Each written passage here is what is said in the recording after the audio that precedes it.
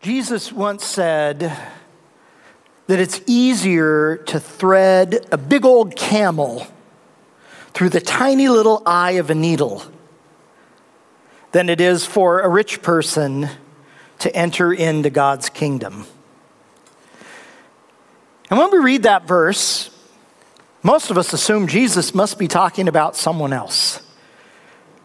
We rarely consider the possibility that Jesus might be talking about us. Most of us don't see ourselves as wealthy. In fact, economists have discovered an interesting pattern here in the United States that no matter how much money a person makes each year, they don't see themselves as wealthy, but they define wealthy people as people who make at least double what they make. And that's true across the whole economic scale. Jesus must be talking about someone else. But what if he's not? In 2019, the top 10% of wage earners in America made $158,000 that year. The top 1% made a little over $750,000 that year. That same year, the average American wage earner made $58,000 that year, and the poverty level in 2019 was $12,800 a year. We tend to define wealthy people as that top 10% or maybe the top 5% or the top 1%. But if we include the rest of the world in our calculations, that changes things drastically. The poverty level drops from $12,800 a year as it was in 2019 if we factor in the rest of the world to $693 a year. So a person living at the poverty level in 2019 made nearly 20 times as much as a person living at a poverty level in other parts of the world.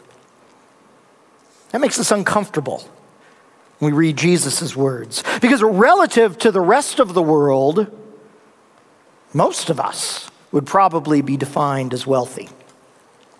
Now, we're in a series through the New Testament book of James called Faith Work. We finish this series next Sunday. And today we come to a section where James talks about what faith work looks like for the rich and for the poor. In James chapter 5, verses 1 through 6, he talks about for the wealthy. And then in verses 7 through 11 of James 5, he talks about what faith work looks like for the poor. So let's begin by looking at what he says about the wealthy in James chapter 5, verses 1 through 6. Here's what it says. Now listen, you rich people. Weep and wail because of the misery that is coming on you. Your wealth has rotted and moths have eaten your clothes. Your gold and silver are corroded. Their corrosion will testify against you and eat your flesh like fire. You have hoarded wealth for the last days. Look, the wages you failed to pay the workers who mowed your fields are crying out against you. The cries of the harvesters have reached the ears of the Lord Almighty. You have lived on earth in luxury and self-indulgence. You have fattened yourself in the day of slaughter. You have condemned and murdered the innocent one who is not opposing you. If someone were ever to write a book on how pastors cause people to leave their churches, there's probably a whole chapter about not preaching a sermon on James chapter 5, verses 1 through 6. When we read these words, we're caught off guard with how confrontational James is. James sounds less like a pastor and more like one of the Old Testament prophets, like Amos or Micah. Now, most Bible scholars believe that the wealthy James is talking about were not Christians. In fact, the words weep and wail in verse 1 are typically words that are used to call someone to repentance, to change the direction of their life. So James is treating the wealthy he's talking about here in James 5 as unbelievers who've not yet trusted in Jesus, and he's calling them to repentance, to faith before it's too late. In these verses, James issues 4 different accusations against the wealthy. And these 4 accusations, I think, correspond to 4 different temptations that wealthy people face. I think these are temptations you and I face. These four temptations, I think, help us understand why Jesus said it's easier to thread a camel through the eye of a needle than for a wealthy person to respond to his call and enter God's kingdom. So let's look at these temptations briefly. The first temptation is hoarding our wealth.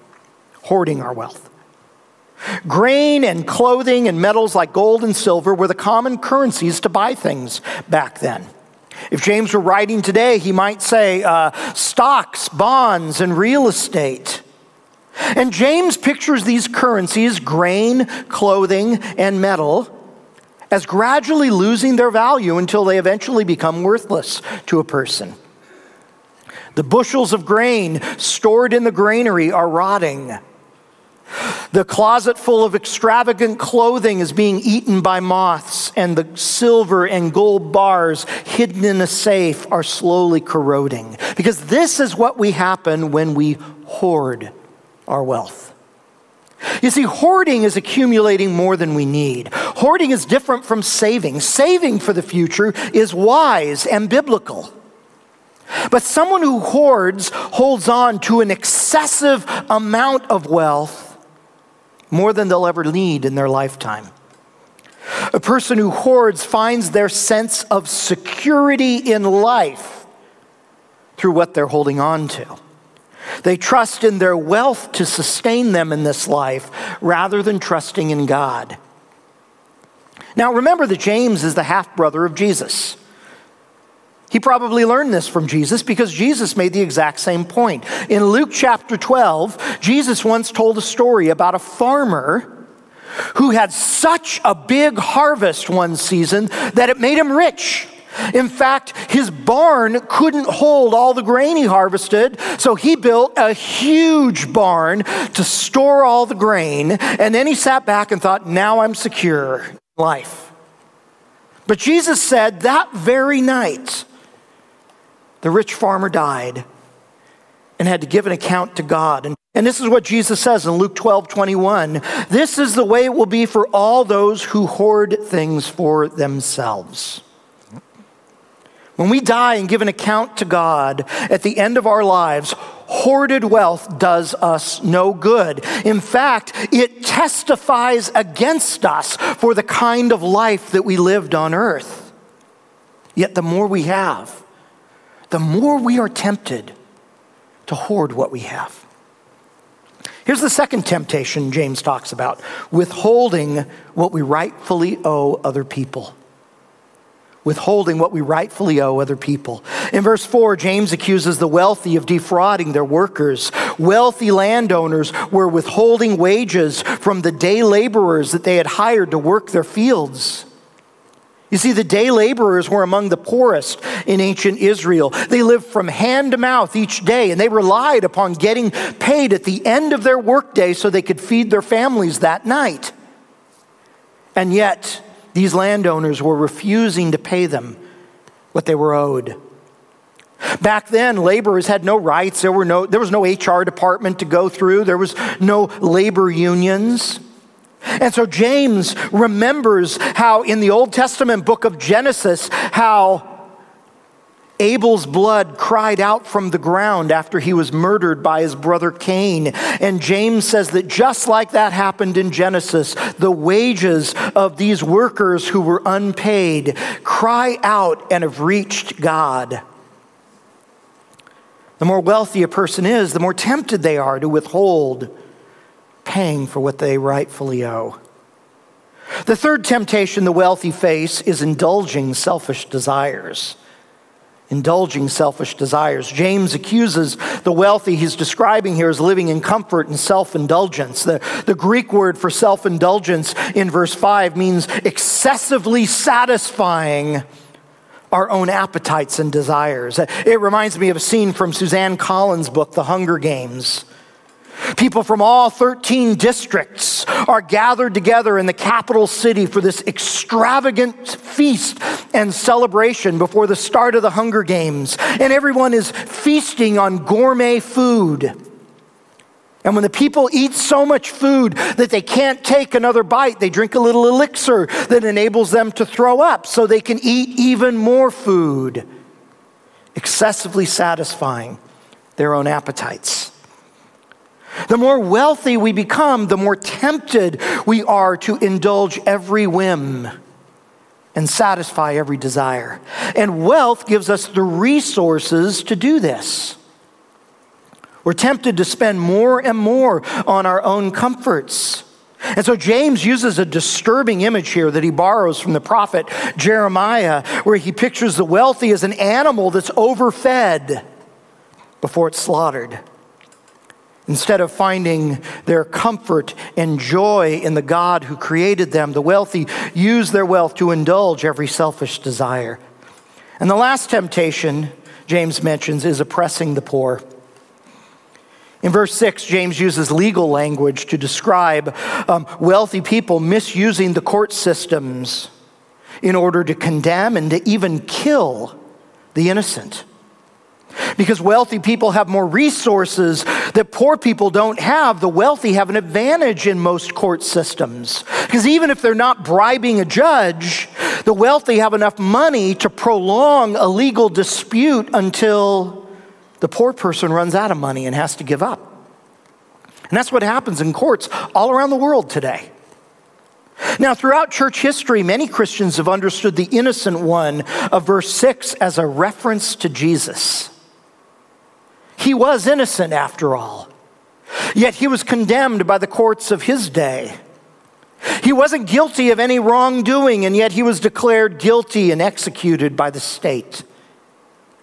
When the wealthy use their wealth to oppress the powerless, they're using their money as a means of power, and the more a person has, the more tempting it is to use that influence in unjust ways. These are some of the temptations that come from being wealthy. Now, back then, people viewed wealth as a sign of God's blessing.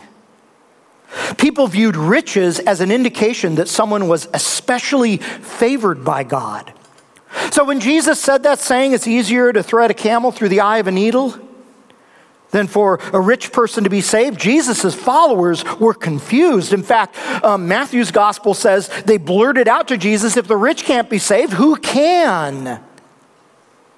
And with that, Jesus said, what's impossible with us is possible with God. You see, Jesus wasn't saying that wealthy people can't become Christians.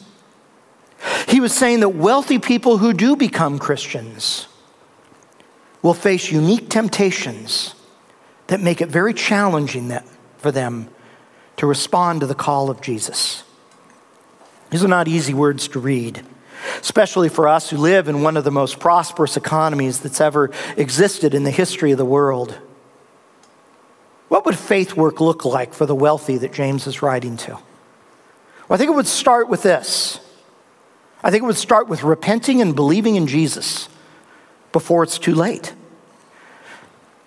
Remember, the wealthy people here that James is writing about were probably not Christians. And so James is first calling them to turn away from the way that they're living, trusting in the security of their wealth, loving their wealth more than God, calling them to repentance and faith in Jesus. He's inviting them to a new path, not a path of poverty, but a path of following Jesus, a path of discipleship.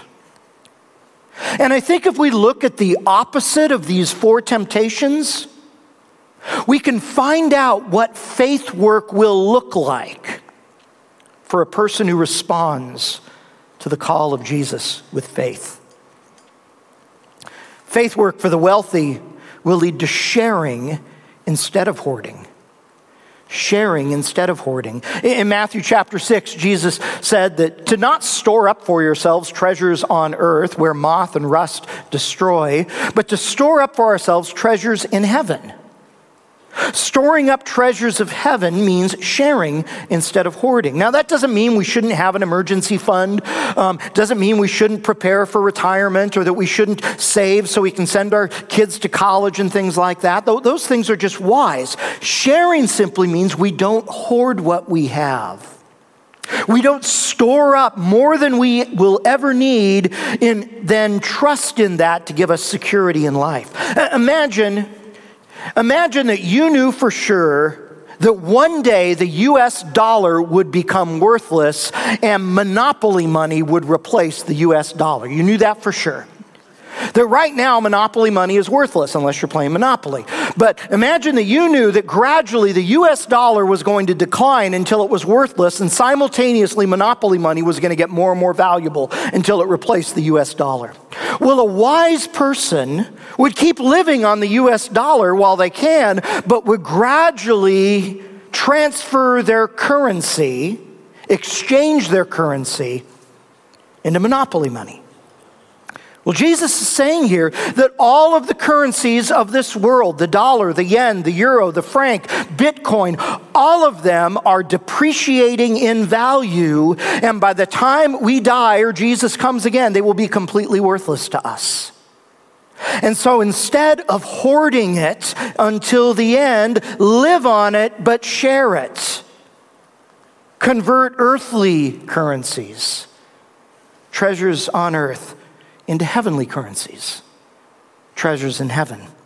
And we do this by sharing our resources, by giving to our church, by supporting missions and causes that are extending God's kingdom, by stewarding our possessions to share with other people, sharing instead of hoarding.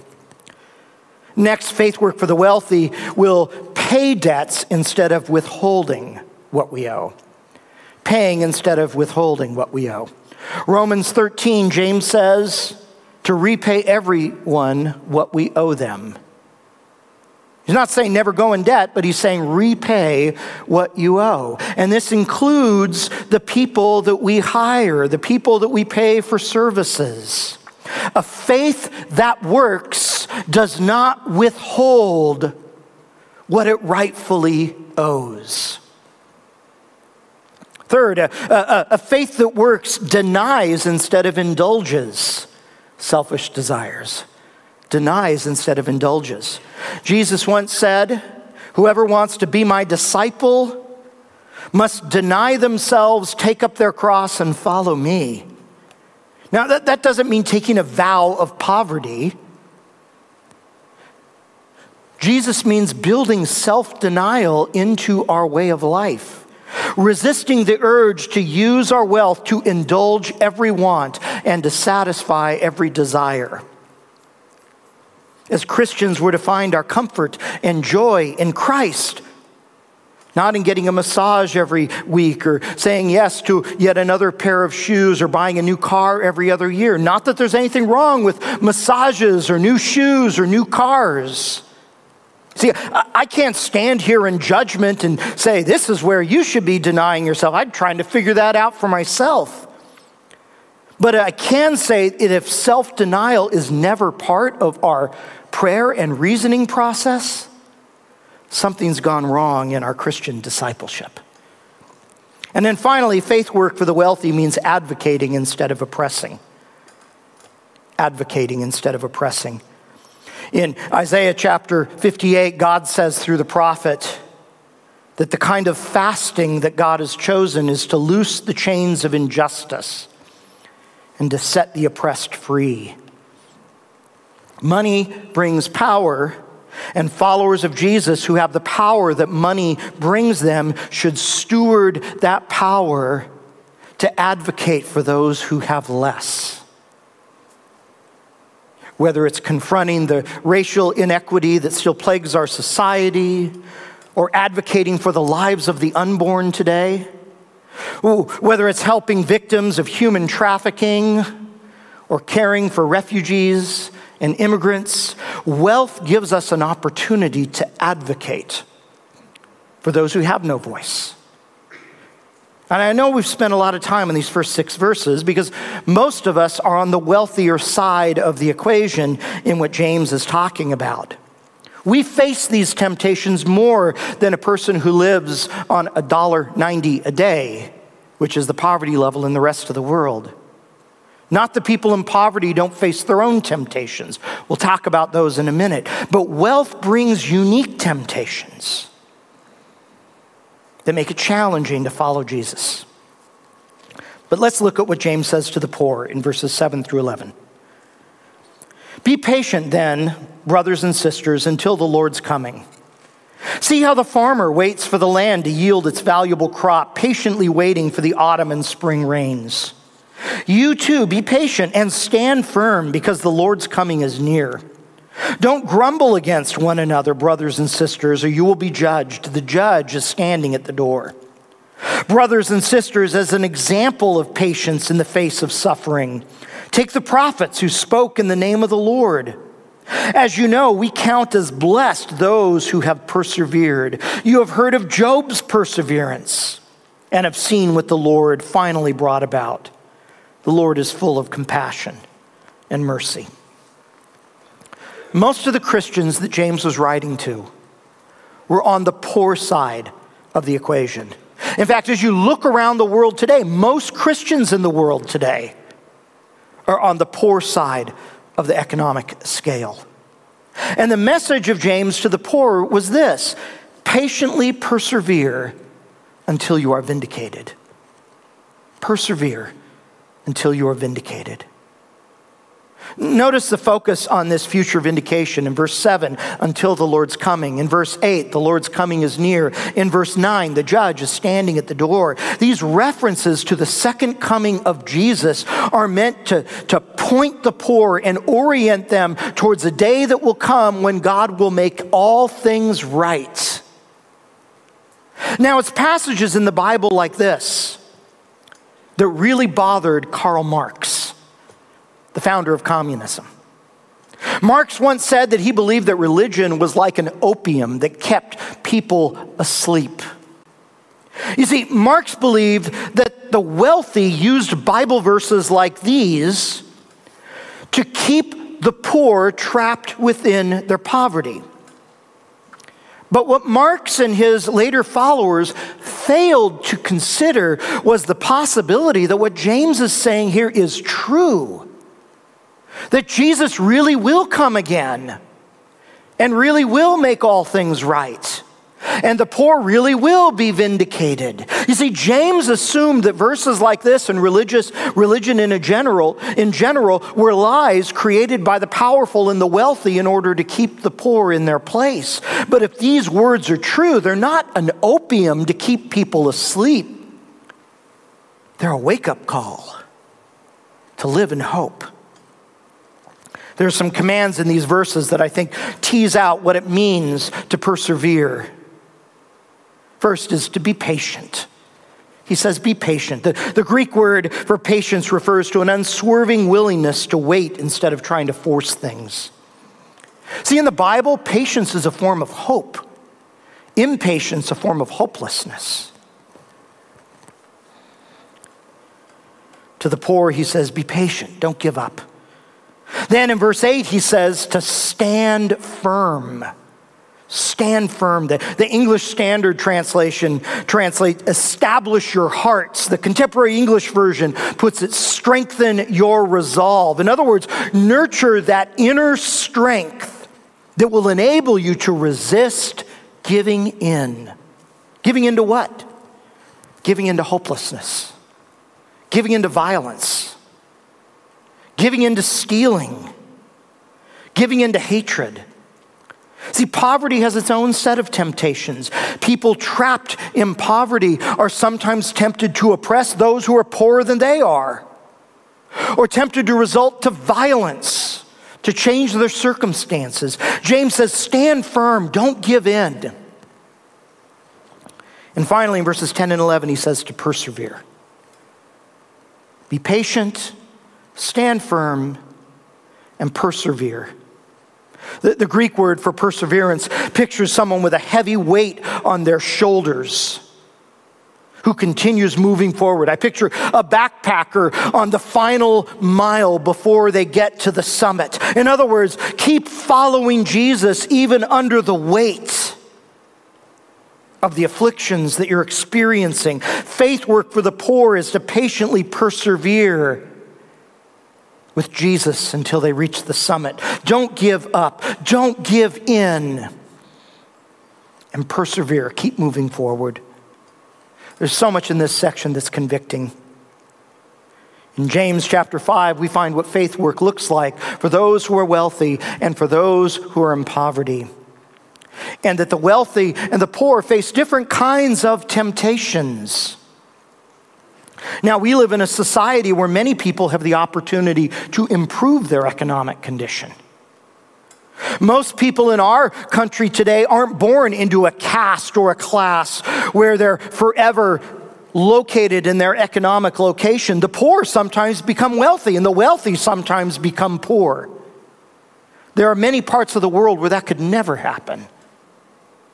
But rich or poor, James calls us to faith, a faith that works.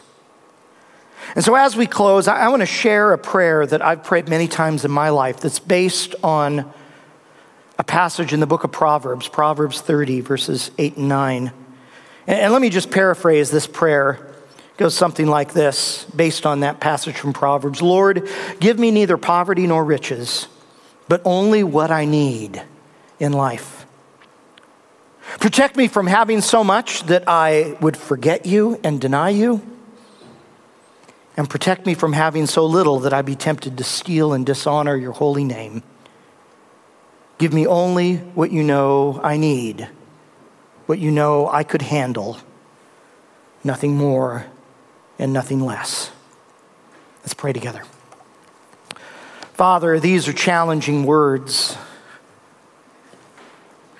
Words of hope and comfort, yet words of challenge.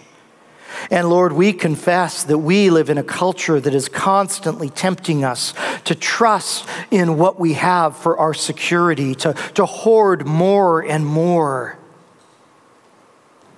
A culture that distracts us from following the call to live as disciples of Jesus. And Lord, we didn't control where we were born, yet here we are. We give you ourselves. Because we know that nothing is impossible with you. We know that you are a faithful God. We know that you love rich and poor alike. And that as we've learned in James, that you don't tempt us, but instead you give us empowerment and strength to resist temptation. So may we be a faithful people. May this be a faithful church. May our faith result in action. For we pray these things in Christ's name. Amen.